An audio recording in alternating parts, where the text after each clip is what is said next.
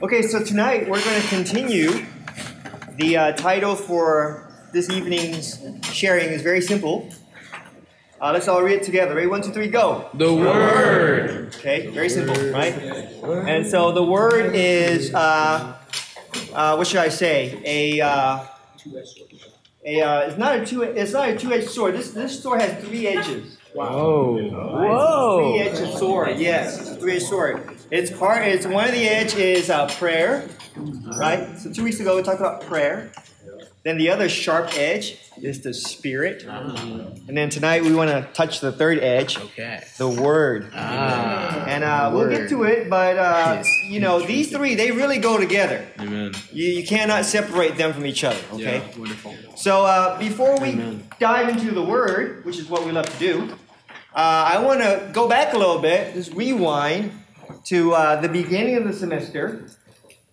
We begin this whole Thursday night with a discussion on what everyone is seeking for.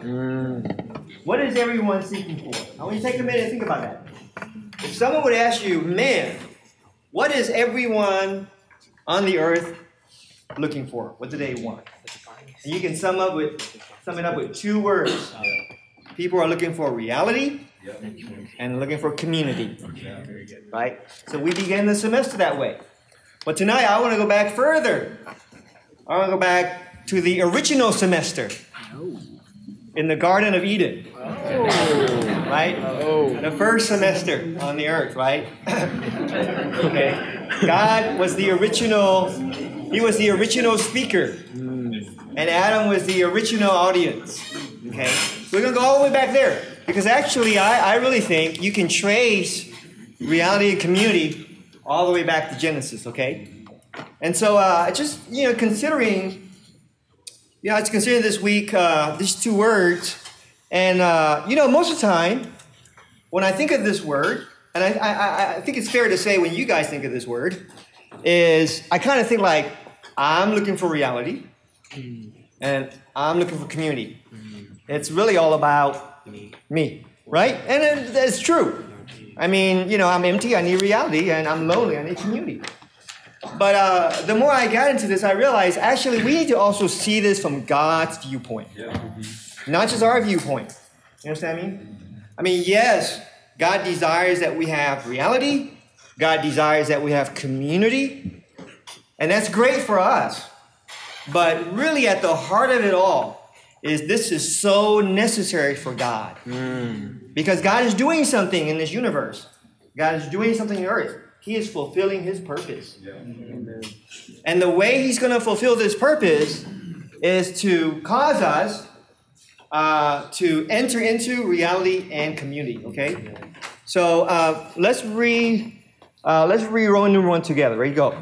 The urgency for reality and the need for community to fulfill God's eternal purpose. So I want you to get this word here, okay? When you think of reality, I want you to think of urgency. Not just like, maybe it'd be nice to have reality. I'll think about it.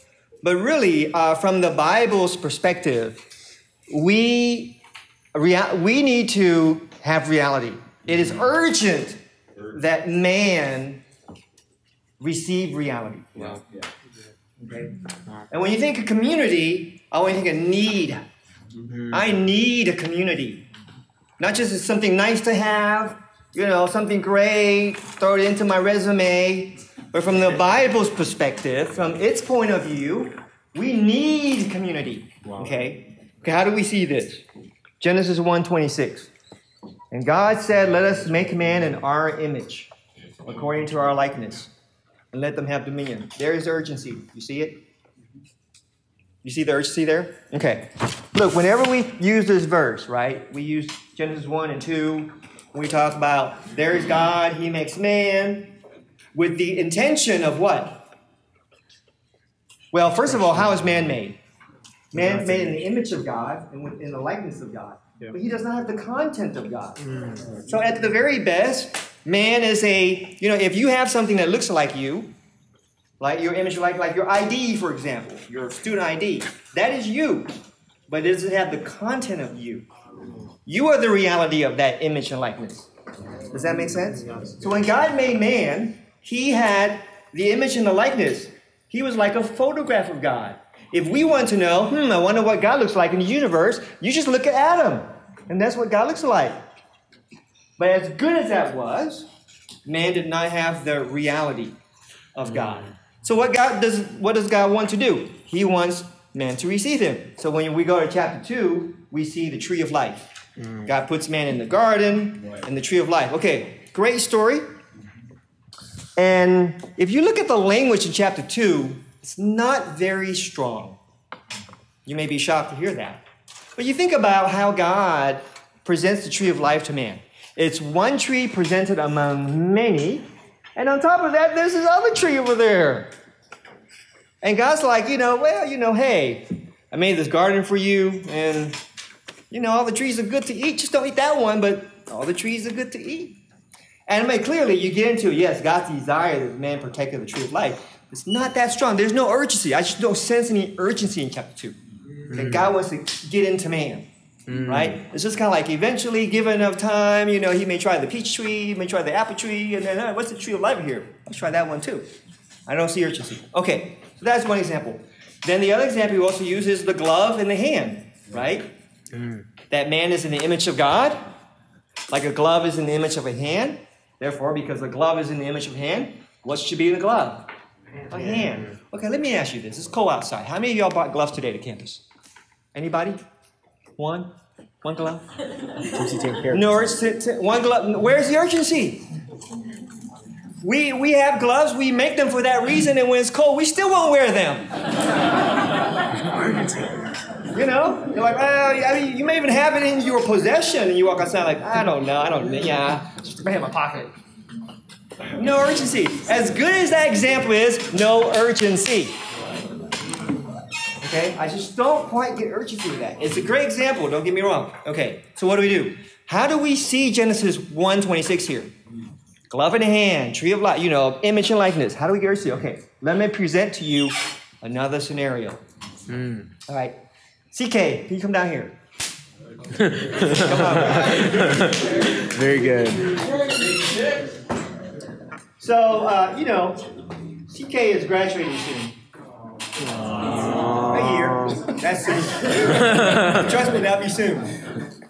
And he, I'm kind of speaking into the future. What I believe may most likely, probably, in all likeliness, 100% to be true. No.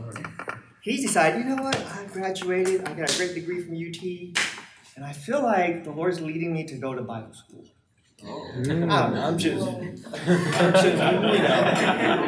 uneducated yet. So CK's driving. He's driving. Who else? Who's graduating a year? Who else graduating a year? Val. So Val's graduating. She's in the car behind him. They're caravanning to the training, right? And the car is thirsty. And you're thirsty. You got a thirsty car and a thirsty driver. Oh no. So, bro, what you gonna do? What you gonna do, bro? You're gonna pull over to that gas station. You're thirsty, bro, so you can walk in. Like, I just wanna get something to drink. Okay? So, what are you gonna get? You go to the fridge, the ice cold fridge, and it's got all different bottles, different colors, different labels. Okay, if you could drink something right then, you're thirsty, and you're in the heat of Arizona in August, and you need something to drink. What are you gonna pick? Every time I ask people this question, you know what they always pick? Topo Chico. Topo Chico. I've asked this question. This last couple weeks, I've been doing this in my appointments, and everybody has said Topo Chico. Topo. You know where I got this bottle from? I got it from him today.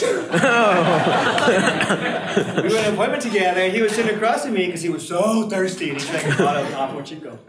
Then he finished it. Okay. Now imagine this. Let's say you have a hankering for Topo Chico. Because everybody does. No, for sure. And you go in and you're like, where's that bottle? You see the Coke, no, not the Coke, not the Pepsi, not my choice for this generation. And there it is, that Topo Chico bottle, red and yellow, right? And you grab it. Now, how do you know there's Topo Chico inside? How do you know you're not making a mistake? It's orange juice, or it's, it's that really other good drink, Coca-Cola. Right? Because there's a label on it, right? There's an expression on this bottle, and it says Topo Chico. And so you go and you open it. Just be careful.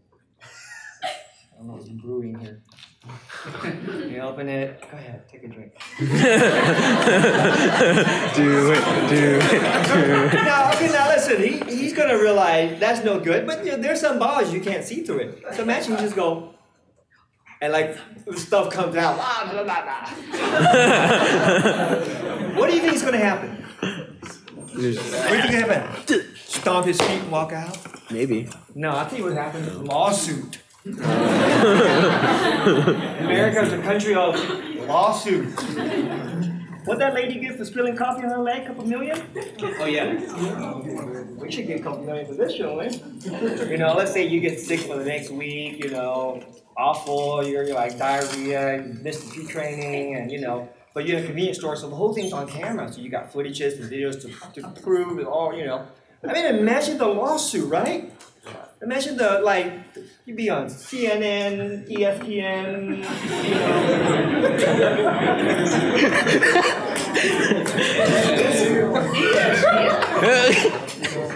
He used to be fast when he drank this. Okay. All right. See,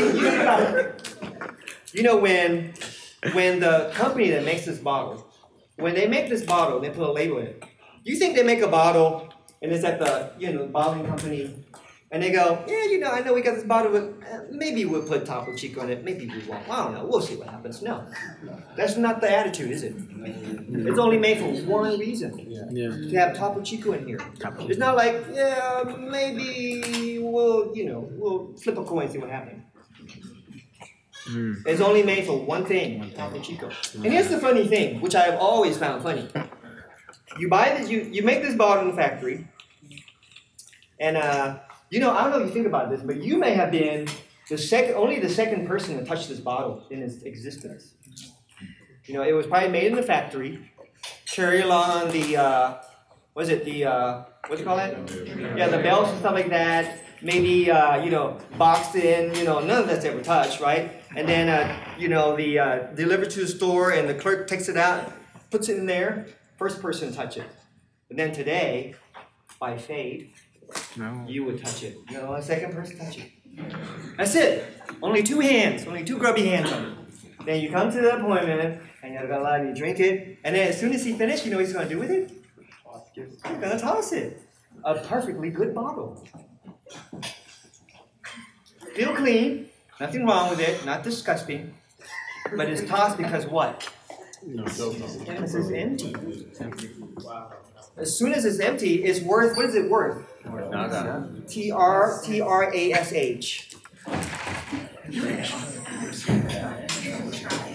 Worth trash. I spelled that right? It's worth trash. Whoa. Is it so disgusting and dirty that it needs to be thrown away? Is it just so full of germs? No. But as soon as it's empty, you see, urgency. If there's nothing in here, it's not worth anything. Okay, imagine if CK were a bottle.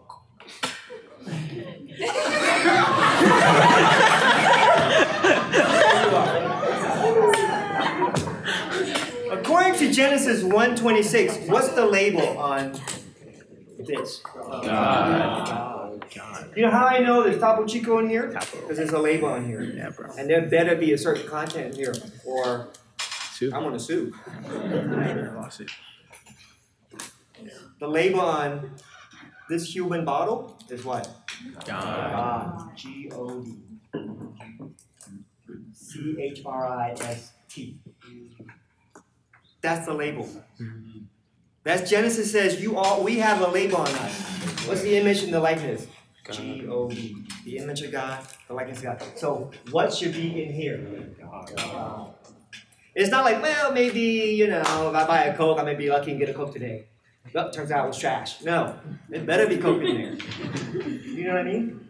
So right away, the Bible shows us the reality that needs to feel the image and the likeness.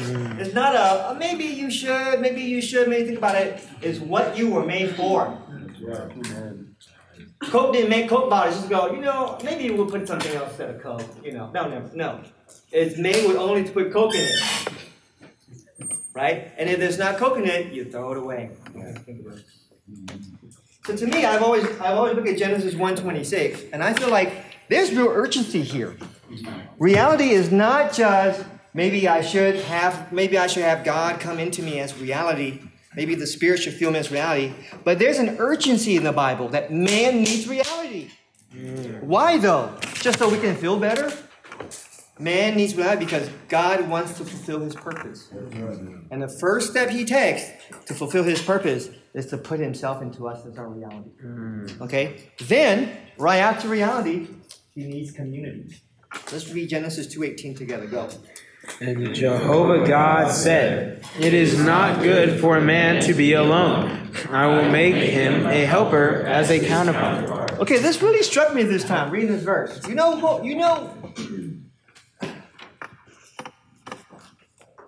what's the first description of the woman Eve? She's described as what? A helper. She's a helper. I've always thought counterpart, bride, wife. But here it says that he made her, I will make him a helper. Adam needed help. She needed help. God says, wow, you need help. That's right. You need help. So I'm going to give you a woman. I'm going to build you one. And she will be your wife. No, she'll be your helper. So what is she going to help him with? Here is Adam, you're all alone. It's not good to be alone. You need help. You know the person. I'm going to give you a community. You know, here, and she's going to be your helper. What's she going to help him with? What is she going to help him with? Huh? Eating? She's probably a good cook, right? What's she going to help him with, Billy? Expression? What do you mean?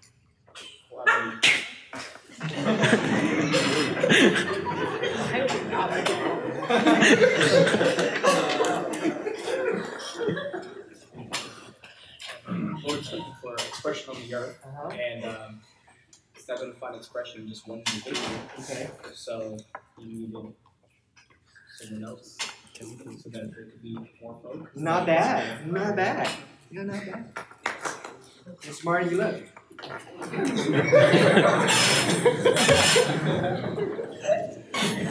You know what Adam needs help with?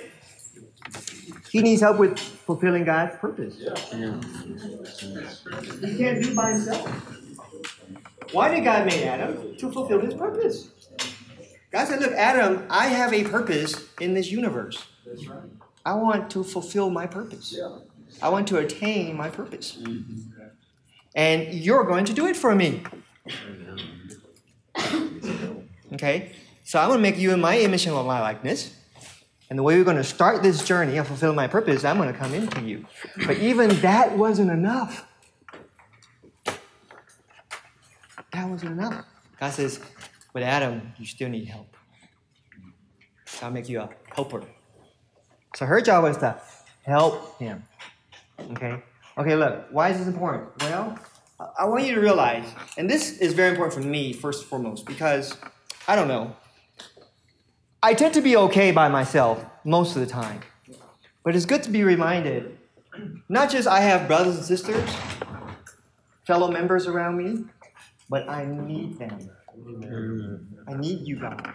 I want you to look at the one sitting next to you, your brothers and your sister, your fellow members of the body in Christ. And don't just realize like, wow, this is great. You know, I'm in the body of Christ now, and what a blessing to have other people. But you have to see them. They are needed. You need them in your life. We need community. It's not an option. Look, let's read this verse together. Let's read 1 Corinthians 10, 20 to 21 together. Ready, go. But now the members are many, but the body one. And the eye cannot say to the hand, I have no need of you. Nor again to the head to the feet, I have no need of you. You cannot say, I have no need. That's not allowed. Oh. God will not allow that. I have no need. Paul says, Can you imagine your hands decide to I'm out of here. I hate this body. Feet, you stink. I'm out of here. Right? We laugh at that because of the absurdity. And that's what Paul is playing on here. He's like, how absurd would it be if your feet decide to leave your body or your hand? So you can't say it. Not possible. I have no need of you. The converse of that is, I need you. Yeah. Brothers, I need you. Amen. Sisters, I need you. Amen. We have to realize community is not an option according to God. It is a necessity. Amen. Okay? All right, so obviously, this is how the Bible started. Started with reality community. And then, unfortunately, we know that man fell. He didn't get the job done. And that was okay. Because that afforded God a way to become a man. The guy came to the earth. He did many things. He walked on water. He healed. He fed the multitude. He cast out demons. He gave sight to the blind. He did lots of things. But ultimately, he wasn't there to do that. He was there for one thing. Okay? And he was there to release reality and to produce community. At the consummation of his earthly ministry, okay, he was there for one thing. And John 12:24 says, the Lord likens himself to like a grain of wheat. He says, unless the grain of wheat falls into the ground and dies, it abides alone. But if it dies, it bears much fruit. So there's the grain. The life is within the seed. Right? Falls to the ground, die. So that the life within the seed can be released. There's the releasing of the life for reality. And then in resurrection, what else does it do? It bears a community. So guess what the Lord Jesus was doing? He was releasing reality and he was producing community. Okay? And so when we read through the gospel, that's how the gospel consummates. But the Bible doesn't end there. The Bible says, okay, next step. This isn't the final step. Okay, the next step. So next step is, let's read Roman numeral 3 together with the verse. Ready, go. The home being the intersection of reality and community. And they continued steadfastly in the teaching and the fellowship of the apostles, and day by day, continuing steadfastly with one accord in the temple, and breaking bread from house to house. Okay, so when the gospel ends, the Lord isn't there anymore. He's not on the earth like he was for 30 and a half years. Okay? And when Acts comes in, the Lord has passed on the baton to the disciples. All right? And how did they continue? They said, okay, the Lord said, you need to continue. You need to continue. Okay, I've done my part, now you continue. And you know what Acts is, how they continue? They continue day by day from house to house. Okay. So what we see is the way the Spirit is continuing the work, his work in the New Testament to carry out God's purpose is day by day, house to house. And this is important because what we see in the homes in the New Testament is the home is the intersection between reality and community. Okay? And what do I mean by this? Well, what I mean by this is that, listen, you may go to church on Sunday morning and get some reality. But then the rest of the week, you're hanging out with your guys from who knows where. No community. So you get your reality met at church, but your community is somewhere else. Or you may be with the brothers, and that's my community. And you're playing basketball, and you go catch a movie, and you're playing a little frisbee, but no reality, no prayer, No spirit, no word. See? So we can't have community and reality just kind of zipping by and missing each other. We need a way for them to hit each other, to intersect. And what we see in the New Testament is the homes is where reality and community intersect. Okay? And so what's going on in the homes that's causing reality and community to intersect? Okay? So that's what's causing that are these 3 points we've been hitting for the past 3 weeks. Prayer, the Spirit, and the Word. Okay, let's say that together. Prayer, the Spirit, and the Word. You know, it's like I wish I had a stool. You ever seen those 3-legged stool? You know what I mean? You need all 3 legs for that stool to stand. You can't take just even one off. 2 out of 3 is still not good enough. You gotta have all 3 to keep that stool standing, okay? You need all 3 of this. It's not good enough just to have prayer. And the Spirit, they're not good enough. You need the Word as well.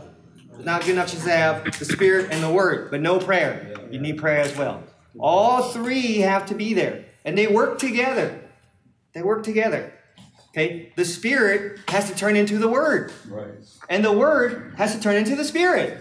And the way that's done is with prayer. I'll give you an example. When I come to the Word, when I come to the Word, I need that Word to turn to the Spirit.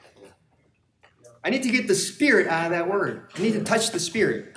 So I may be reading something, and as I'm reading, I may have a sense, oh, that verse is really good. That may be the Lord touching me. At that point, I should pray about what I'm being touched with. And when I do that, the words become the Spirit. Amen. See that? Does that make sense? Or maybe, how about this one? Maybe as I'm reading, I just have a sense like the Lord is, boy, he's really just popping this verse into my face right now.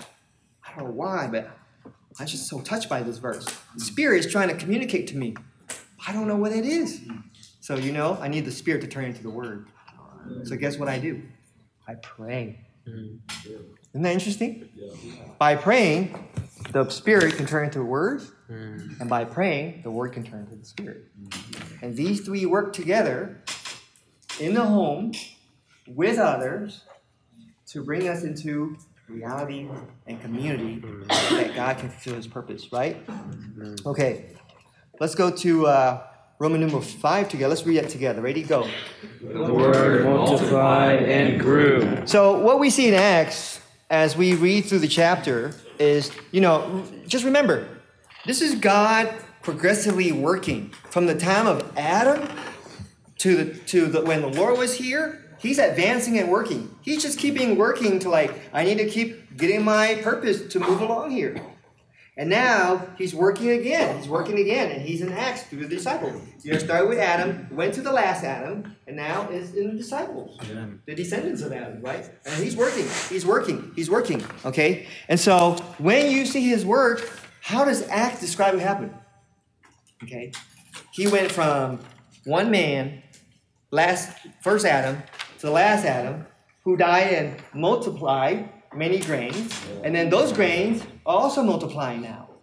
Okay, they're multiplying for His purpose. But look how it's described here in Acts 4 and 6, 7. It says here, but many of those who heard the word believed, and the number of men came to about 5,000.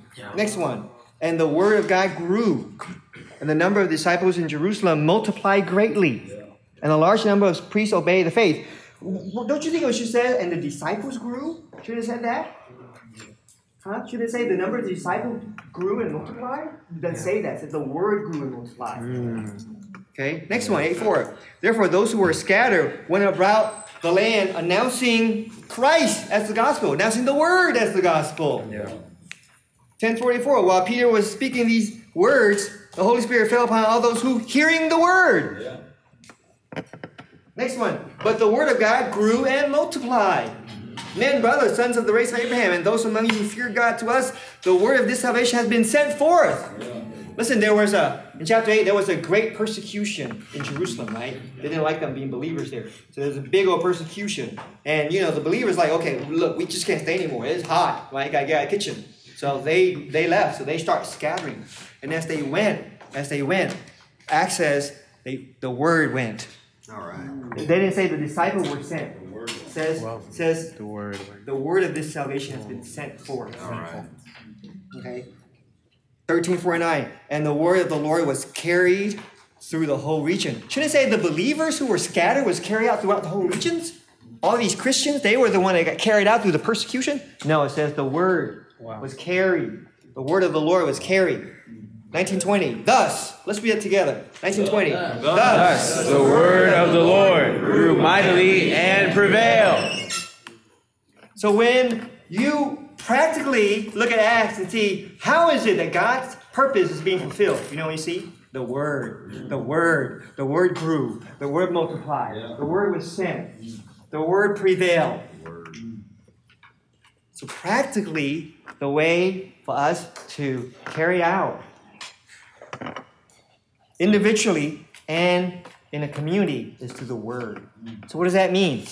That means that when we're in the homes, we need these three things, right? Listen, we're fortunate, we have this practice among us every week, right? Homes are open. I know some students go to other students' homes, homes of the community, the alumni, open up for us to go over, have dinner, play with the kids, have some singing, have some talking, have some fellowship. Okay, don't forget these three things. What needs to happen here? For reality and community to intersect, we need what?